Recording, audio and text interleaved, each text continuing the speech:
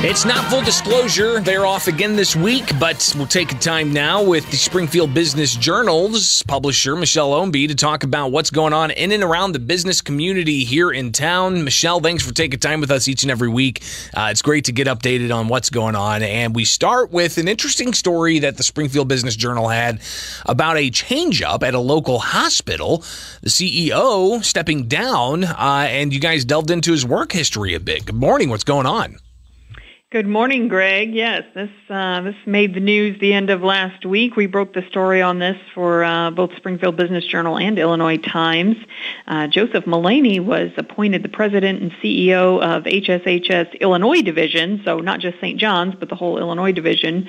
At the end of April, you may recall we actually profiled him in the June issue of SBJ. We did one of our Q&A features on him, and I will tell you, I just typed his name into Google to write the little introductory paragraph for the Q&A, some basic biographical information, and was pretty shocked by some of the things that I saw pop up. So we started delving into that a little bit more. And end of last week, he resigned after less than 3 months on the job. HSHS is not commenting on his departure, but it turns out he was terminated from his previous employer in New York after just about a year. And the job before that in Florida, he resigned after 18 months, shortly after being called in front of their city council to answer some questions about the hospital's financial operations. So bit of a sketchy work history there with the last few employers, and don't know if we'll ever get the full story about what's going on, but they say the search for a new CEO is underway. Yeah, it's pretty incredible that you have that type of work history and are you still able to land a job of that sort. So hopefully we do get some more clarity on that, but obviously something that takes a little bit of digging. The Springfield Business Journal and the Illinois Times right there to do just that. Michelle Ownbey, the publisher of the SBJ, with us here on Springfield's Morning News with business in the 217, looking at what's going on. So another story that you guys have concerns a different type of job change, this one coming from the Springfield Park District. Tell us about who's moving where. Yes, Lynn Saputo, of course, a very familiar name in the community. She'd been with the Park District for a little over 12 years. I know I had worked with her in various capacities, as had many other people. And Lynn was one of those folks that's everywhere, any event you go to.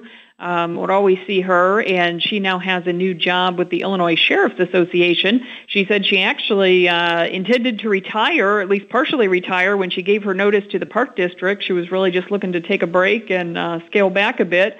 But within a couple weeks of leaving the Park District, she heard about this opportunity with the Illinois Sheriff's Association, and it was kind of a more limited capacity, said it gave her the opportunity to really focus more on the customer service and marketing side of things, which is her main area of interest. So we wish Lynn well, and glad that she's going to continue to be involved in the community. Yeah, best of luck in the Illinois Sheriff's Association. They are absolutely busy, especially during legislative times, even during non-legislative times. So I'm sure that she's going to be busy as well.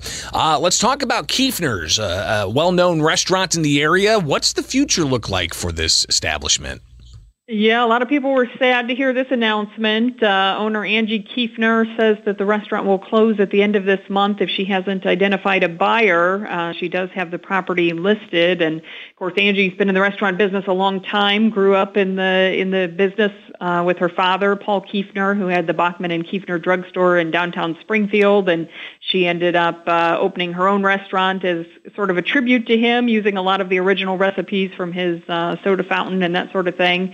And before that, she managed the Office Sports Bar and Grill for a number of years. But she said, as she gets older and looks towards retirement, she just doesn't see the financial security there in the restaurant business. And she's ended up taking a job with Sandy Hamilton, who's now state representative, of course. She's working as district manager for Sandy, and Sandy is still in the real estate business, so she also has the business listed with Sandy as well. But again, if it doesn't sell by the end of this month, she says she's ready to just wrap things up and move on.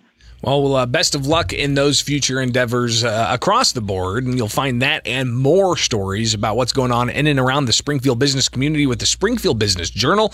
Michelle Ownbey, the publisher. How can people get a copy?